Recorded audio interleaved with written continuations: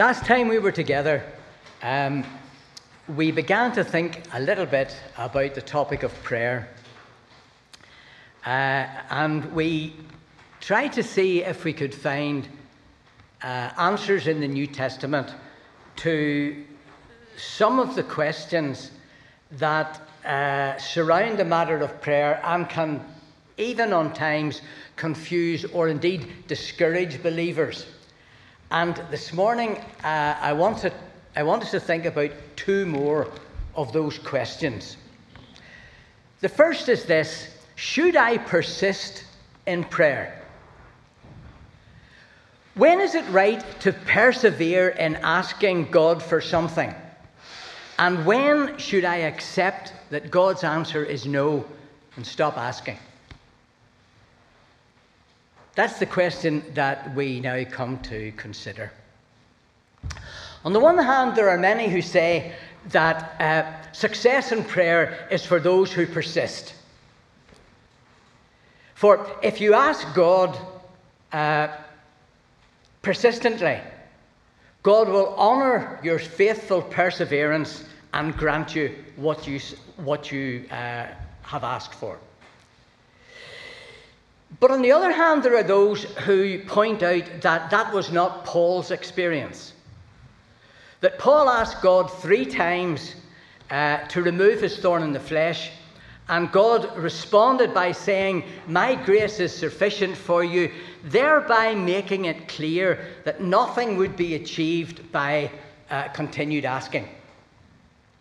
Others will warn us to be careful, for you can ask God for what it is not his will to give you. If you ask often enough, he may give it to you, to your hurt. And the example that they advance is the experience of the children of Israel in the wilderness when they asked for meat, and God gave them meat, but with the meat came death. So, what are we to make of it? How are we to understand the matter of persistence in prayer? To help us answer that question, I would suggest that we think about a couple of parables that Christ told in the book of Luke, which speak to this matter, and see if we can learn anything that would help us. First of all, in Luke chapter 11, there's the parable of the shameless host. Let's read it together, please. Luke 11, verses 5 to 8. He said to them, "Which of you who has a friend will go to him at midnight and say to him, 'Friend, lend me 3 loaves. For a friend of mine has arrived on a journey and I have nothing to set before him?' And he will answer from within, 'Don't bother me. The door is shut. My children are in bed with me. I can't get up and give you anything.' I tell you, though he will not get up and give him anything because he is his friend, yet because of his impudence or persistence, he will rise and give him whatever he needs." In this parable, Jesus speaks about life in the ancient East. A man had an unexpected guest in the middle of the night. Problem was, he had no food to set before that guest. And because of the shame of his inability, he goes to his friend, raps his door, and asks for some food. His friend is in bed with his family, and he rather gruffly replies, "I can't get up and give you any food. Just go away." But because of the shame of failing to provide a food for his guest, the host refuses to take no for an answer, and just keeps knocking and knocking and knocking until he's utterly shameless in his knocking, until finally his friend gets up and gives him the food he needs, not because of their friendship, but because the man is absolutely persistent in asking. And the lesson is that we must persist in prayer. We must never give up. We must just keep asking and asking and asking. But I would suggest we need to be careful what it is we persist in prayer for. For Jesus is not saying we should persist in asking for everything, but that we must persist in asking shamelessly and persistently for one thing in particular. Note verse 13 as Jesus applies his parable. If you then who are evil know how to give good gifts to your children, how much more will the Heavenly Father give the Holy Spirit to those who ask him? So the lesson Jesus is teaching, I would suggest, in this parable is that we must be utterly shamelessly persistent when asking God to give us the Holy Spirit. But some will object, but surely we who are believers don't need to ask that God would give us the Holy Spirit. We received the Holy Spirit the moment we were saved. And of course, that's perfectly true. But does that mean that we believers don't have to pray for the Holy Spirit in any sense? That can't be correct either.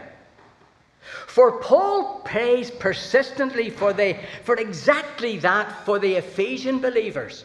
You remember in Ephesians chapter 1, verses 16 and 17, Paul says, I do not cease to give thanks for you, remembering you in my prayers, that the God of our Lord Jesus Christ, the Father of glory, may give you the spirit of wisdom and revelation. And then in chapter 3 of that same book, he says, I bow my knees before the Father, that he may grant you to be strengthened with power through the Spirit. So Paul is here praying for the enlightenment and the strengthening of the believers' hearts by the Holy Spirit. Paul is praying persistently that the Ephesian believers may be given the spirit of wisdom and revelation, that they may be strengthened with power through the Spirit, and we should pray equally persistently for these same things for ourselves and for our fellow believers. So I would suggest that this should be the substance of our persevering prayers. But we need to pause for a moment before we move on. Jesus tells us that we must pray persistently, shamelessly even, that God will give us the gift of the Holy Spirit. And from Paul we learn what it is we will receive from the Holy Spirit when God answers our prayers, as he must surely do. Says Paul, we will receive the spirit of wisdom and revelation. But the question we need to think about before we move on is this: what will the spirit of wisdom and revelation teach us when God gives it to us in answer to our persevering prayer? Paul answers that question in the first chapter of the Ephesian letter. Let me read what he says. Verse 17 of Ephesians 1, that the God of our Lord Jesus Christ, the Father of glory, will give you the spirit of wisdom and revelation in the knowledge of him, that you may know, one, what is the hope to which he has called you? 2, what are the riches of his glorious inheritance in the saints? And 3, what is the immeasurable greatness of his power to us who believe? So, we need the gift of the Holy Spirit so that we will come to know 3 things, says Paul. First, the hope to which God has called us. 2, what are the riches of God's glorious inheritance in the saints? And 3, what is the immense greatness of God's power towards us who believe? Now, to understand those things is a study in itself. But let me just say a couple of things before we leave it. First, we need the Spirit. First, we need the Holy Spirit of wisdom and revelation so that we will understand the hope of God's calling. Now, as believers, we know we are bound for glory. We are bound for heaven. We know that. But Paul is praying here that the Holy Spirit will make that hope of heaven so gloriously real in our hearts that it will transform our sense of proportion so that all else pales into insignificance by comparison. For how common it is that we believers get dragged down by the petty details of this life, so that it drains us of our sense of the wealth to which we have been called, the eternal wealth of reigning with Jesus Christ. How much time and thought and even prayer do we spend as believers on what is merely temporal and passing, so that we are in danger of losing our sense of proportion of what is lasting and eternal? We are in danger of losing our sense of proportion of the fact that we have a divine calling to incalculable riches and eternal responsibilities. Says Paul, we need to have our sense of proportion sharpened by a realization of the hope of his calling, so that we will be able to see the passing nature of life's problems and difficulties in light of that hope of his calling.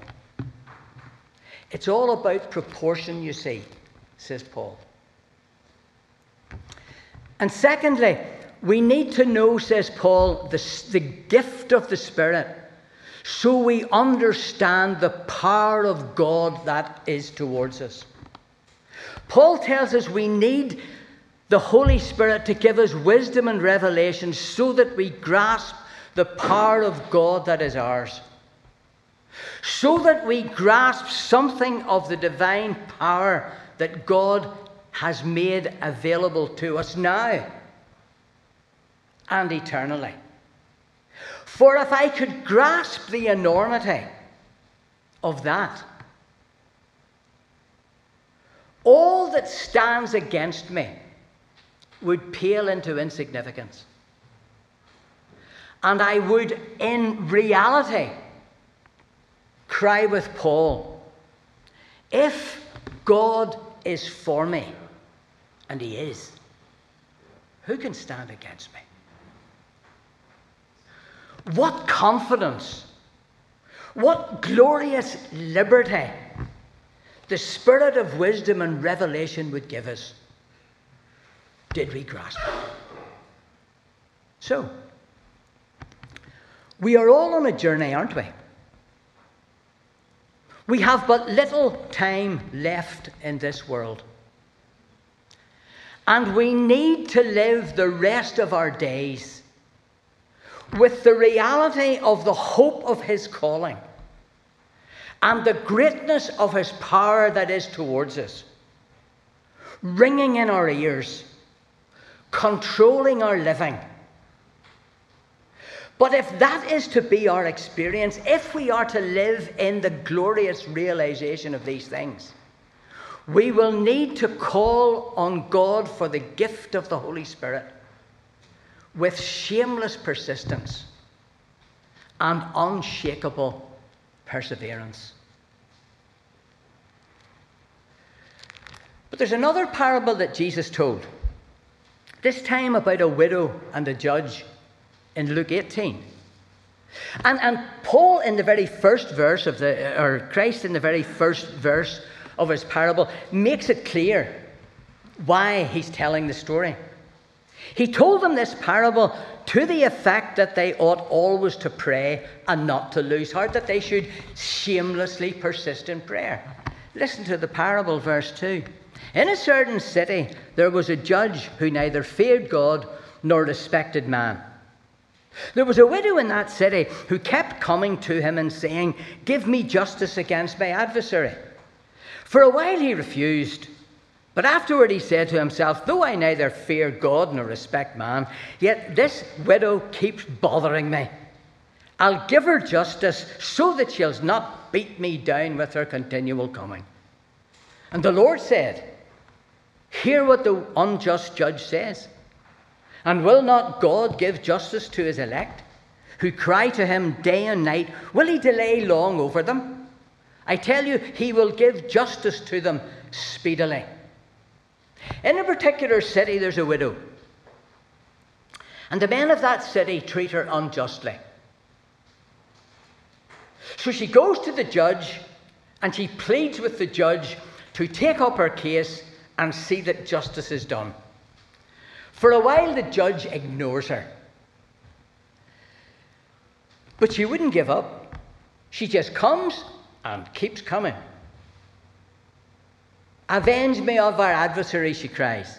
See that justice is done, she cries. And in the end, the judge says, I suppose I better do something.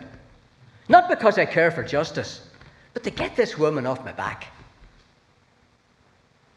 So he avenges her. He gets justice for her.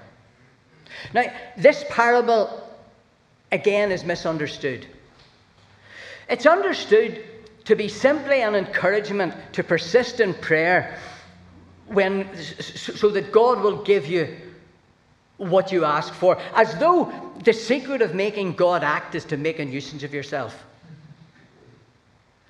But you'll notice what Jesus says when he comes to apply the parable. Verses 7 and 8. Will not God give justice to his elect who cry to him day and night? Will he delay long over them? I tell you, he will give justice speedily. The parable has to do with one specific request.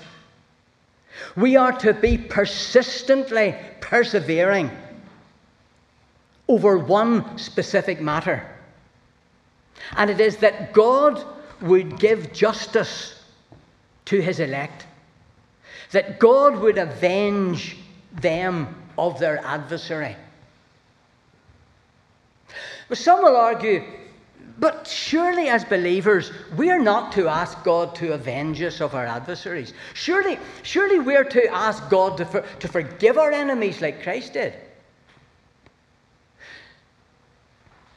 But we need to think for a moment. When Jesus asked God to forgive on the cross, we need to be clear who it was, in fact, he was asking be forgiven. Listen to him pray again. Father, he said, forgive them, for they know not what they do. Christ is praying specifically for the Roman soldiers, I would suggest, who didn't know what they were doing. For them, this crucifixion was another crucifixion among 100 that they'd already done. They had no idea who they were crucifying. They had no idea who he was doing. They didn't know what they were doing. Christ did not ask for forgiveness for those who did know what they were doing. Peter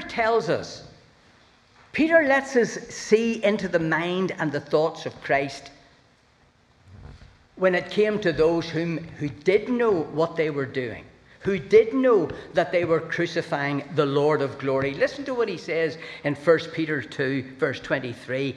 When he reviled, says Peter, he reviled not again. When he suffered, he did not threaten, but continued entrusting himself to him who judges justly. Picture the scene. Before unjust councils and courts, Jesus is beaten and mocked and ultimately crucified by those who knew full well what they did and what they were doing. Jesus did not revile or threaten, however. What a terrible thing it would have been if in those moments he had threatened. Planet Earth would have been blown to smithereens, would have crumbled beneath their feet. However, though at that moment he neither reviled nor threatened, do you think that in those moments Jesus was saying in his heart, oh well, it doesn't really matter. I don't mind what they do to me. No sense in worrying about the injustice of it all. Of course he wasn't. Peter tells us, as I've already read to you, the secrets of Christ's heart in those moments. What was going through Christ's mind when he was being treated unjustly? He continued, says Peter, he continued entrusting himself to him who judges justly. When Jesus went to the cross, with all its awful injustice, he went in the unshakable conviction that God is a God of justice. That there would be a day of final judgment when all earth's wrongs, including the crucifixion, will be put right. That God will judge righteously, and in that confidence, our Lord could leave it all to God to deal with. And that set him free from the need to threaten and revile. And there's a lesson in this for us, is there not? This is a cruelly unjust world. We've already been thinking about it this morning. In many countries, believers suffer dreadfully for their faith, and some die for the name of Christ. Even in the West, believers, for instance, who are not prepared to cheat in business are themselves cheated very often. For persecution for Christ can take many different forms. But Jesus assures us that God will see to it that justice is done for his children. It may not be done in this life. It may be done in this life, though more often than not it will not be done in this life. But if it is not done in this life, it will be done in the next. Do you think that when the wronged believer who has not seen justice done in this life stands before God at the great assize, that God will say to him, "Oh well, doesn't matter. Just forget life's injustices. They're neither here nor there." Of course he won't. There will be that great assize when all sin will be judged, when all injustices will be put right, when the sentence of judgment will be passed on every unrepentant sinner. And since that is so, we believers can with persistence and perseverance call on God that justice be done. We can leave it to God, for he has promised to see justice done speedily. Moreover, our persistence in prayer is a reflection of our estimate of the character of God. So Scripture encourages the believer to persevere in praying to God. To pray that God will avenge him of his enemies. That God will see justice done. But suppose after persevering for some time the believer does not see justice done and so gives up praying. What does that say about the believer's opinion of the character of God? Let's go back to the parable. The judge in the story was an unprincipled rascal. But even he could be moved eventually by the persistence of the widow. But if we believers eventually give up praying to God for justice, because we feel that there's no point in praying anymore because God isn't listening, then we are saying that God is even more unprincipled than the judge in the story. But there is a God. And if he is to be the bedrock of our faith, we must hold that he cares about justice and fairness, and that he will, in every case, see justice is done one day. And how will we show our unshakable belief? Surely by persevering in our prayer for justice, even if we never see justice done in this life. Revelation 6 has a poignant scene. When the angel opened the fifth seal, we are told, I saw under the altar the souls of those who had been slain for the word of God and for the witness that they had borne. They cried out with a loud voice, O sovereign Lord, holy and true, how long before you will judge and avenge our blood on those who dwell on the earth? These saints had suffered injustice all down through the centuries. Persistently, day by day, they had pleaded with God to take up their case. Avenge our blood on those who dwell on the earth, they cried. But they had lived and died, generation after generation, crying persistently for justice, but justice had not been done till now. Revelation 9 tells us that when their incense-enshrouded prayers ascended to God on that occasion, amid thunder and rumblings and lightnings and earthquakes, judgment falls. The persistent prayers of the persecuted saints are answered at last. And this has been the problem that troubled the hearts of suffering believers down through history. The silence of God. Why does God not hear? In first century Jerusalem and Rome, in Nazi concentration camps, in the gulags of Russia, in the killing fields of Cambodia, in Ukraine today, why is God silent? Why is there no justice? Until the perseverance in prayer of the saints is sorely tested to its limit. But we need not fear. God's appointed day is already marked on his divine calendar when God will take his great power and reign. Whatever are our trials and injustices in this ungodly world, however long the silence, we can with confidence persevere in prayer, for God will avenge his people. And in the meantime, like our blessed Lord, when we are reviled, let us not revile again. When we suffer, let us not threaten, for we can rest content. Justice will be done in God's time. So in conclusion, let us as children of the living God persevere in prayer, be utterly shameless in praying, as we ask God for the gift of the Holy Spirit, and that justice will be done for those who have suffered for his name. For God will answer our shameless praying in his time and for his glory. One last question. How can we pray with authority?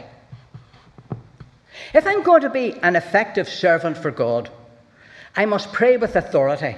And if I'm to pray with authority, my faith must be strong and unwavering.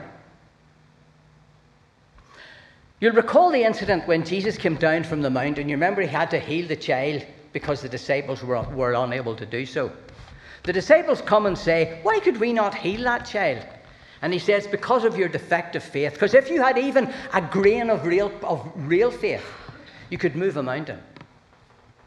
And he repeats that. You remember when he cursed the fig tree, he said to his disciples, after he had cursed the fig tree, have faith in God. Truly I say to you, whoever says to this mountain, be taken up and thrown into the sea, and does not doubt in his heart, but believes that what he says will come to pass, it will be done for him. Therefore I tell you, whatever you ask in prayer, believe you have it, and you've received it. So faith, the faith that is required if we are to pray with authority, must have absolute confidence that what we ask for will be done.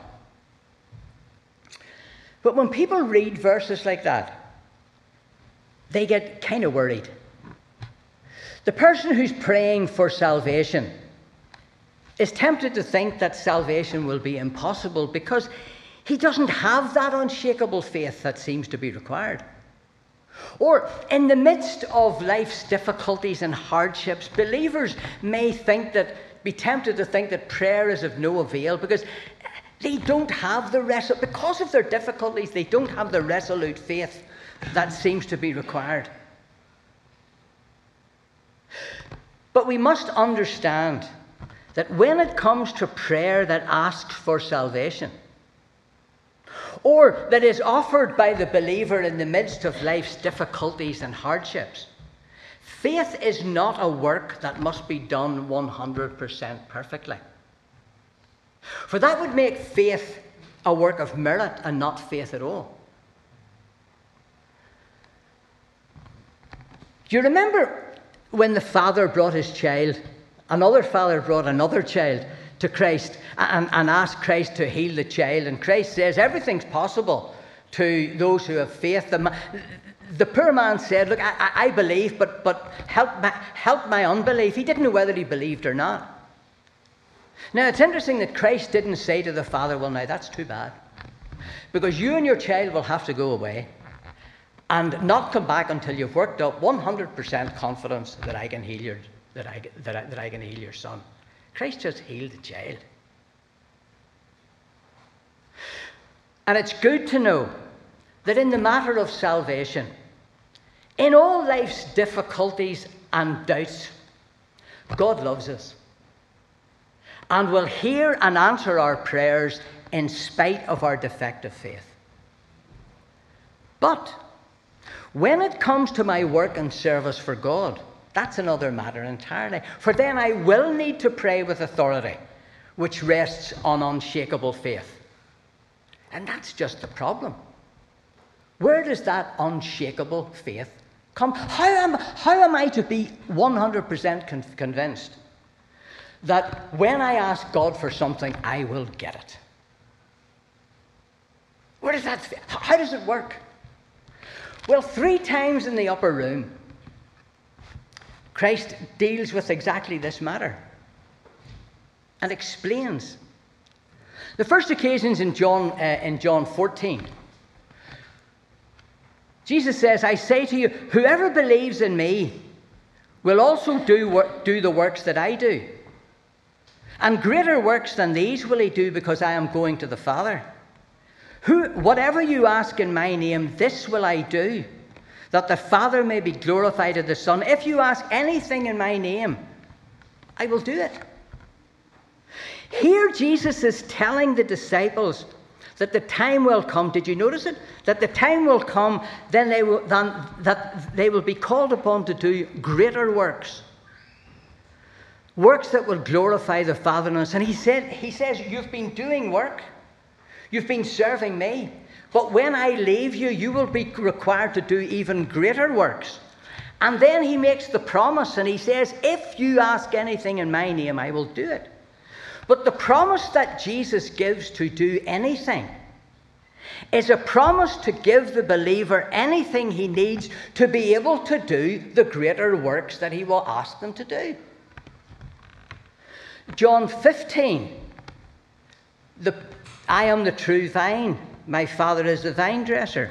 Every branch in me that does not bear fruit, he takes away, and every branch that does bear fruit, he prunes that it may bear more fruit. Verse 7, if you abide in me and my words abide in you, ask whatever you wish and it will be done for you. Here in this situation, on the second occasion, Jesus is telling his disciples that although it is true that they have borne fruit, the fruit of a Christ-like life, the time will come when they will be required to bear more fruit. They will be required in John 14, he says, to do greater works. John 15, you will be required to bear more fruit. And then he makes the promise, ask what you will, and whatever you ask, it will be done for you.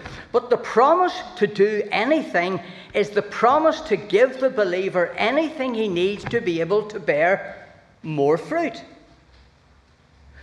John 16. Verse 22, so also you have sorrow now, but I will see you again, and your hearts will rejoice, and no one will take your joy from you. In that day you will ask nothing of me, but truly I say, ask whatever you ask of the Father in my name, he will give it to you. Until now you've asked nothing. Ask and you will receive, that your joy may be full. John 16, Christ is speaking in the context of his coming resurrection and ascension. The work that they would be required to do, he has already told them. And he says that, and he has given them details of what they will need to do that work. He says, John 16, I am going. I am going back to my Father. I have told you the work that I'm leaving you to do. I have told you what you will need to be able to do that work. Now he makes them a promise that whatever they need to do the work, whatever is required to enable them to do the work, he will give that to them. Do you understand the pattern? These are not open-ended promises. Ask anything that takes your fancy and I'll give it to you. These promises are limited strictly to the context in which the promise is made. Jesus is leaving them that very night. When he goes, they will be required to do greater works than they've ever done before. They will be required to bear more fruit than they've ever borne before. But he's leaving us. How are we going to do greater works and bear more fruit when he's gone? And Christ is assuring them. He is saying to them, yes, things will get difficult.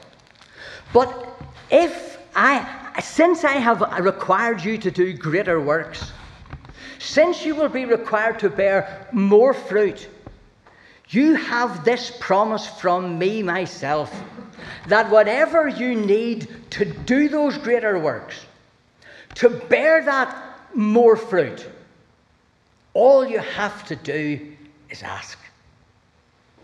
And if it means moving a mountain, no problem. But do you understand? How can I pray with authority? How can I pray with utter confidence and know that what I ask for, I will have? If God has given me a work to do, if God has given you a work to do, if God has called on you to bear more fruit, to bear much fruit, then when you ask, if what you ask for is necessary to do that work, to bear that fruit, you can ask with absolute confidence that your prayer will be granted. What glorious confidence. Has God called you into his service? Has God given you a work to do for him? He says, though I am not here, you can come to me, and to do the work that I have given you to do, you can ask, and I will give you everything you need to do that work. Does God's work seem to overpower you?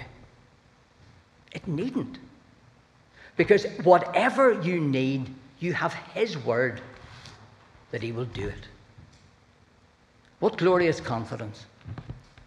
What unshakable assurance these promises given by our blessed Lord himself give to us believers who seek to live our days for him. Should I persist in prayer? I must pray with shameless perseverance for the gift of the Holy Spirit, that justice will be done for those who suffer in his name. How can I pray with authority? If God has given me a work to do, then I can be utterly confident that he will give me everything I need to do that work, even if it means moving a mountain or two. So may God encourage us. Grant us the wisdom and the boldness in these things for his glory and our eternal good. Let's pray. Thank you for listening to this Castlereagh Fellowship podcast. For more podcasts, Bible teaching videos, and to see what's going on at the church, please visit our website, castlereaghfellowship.com. God bless.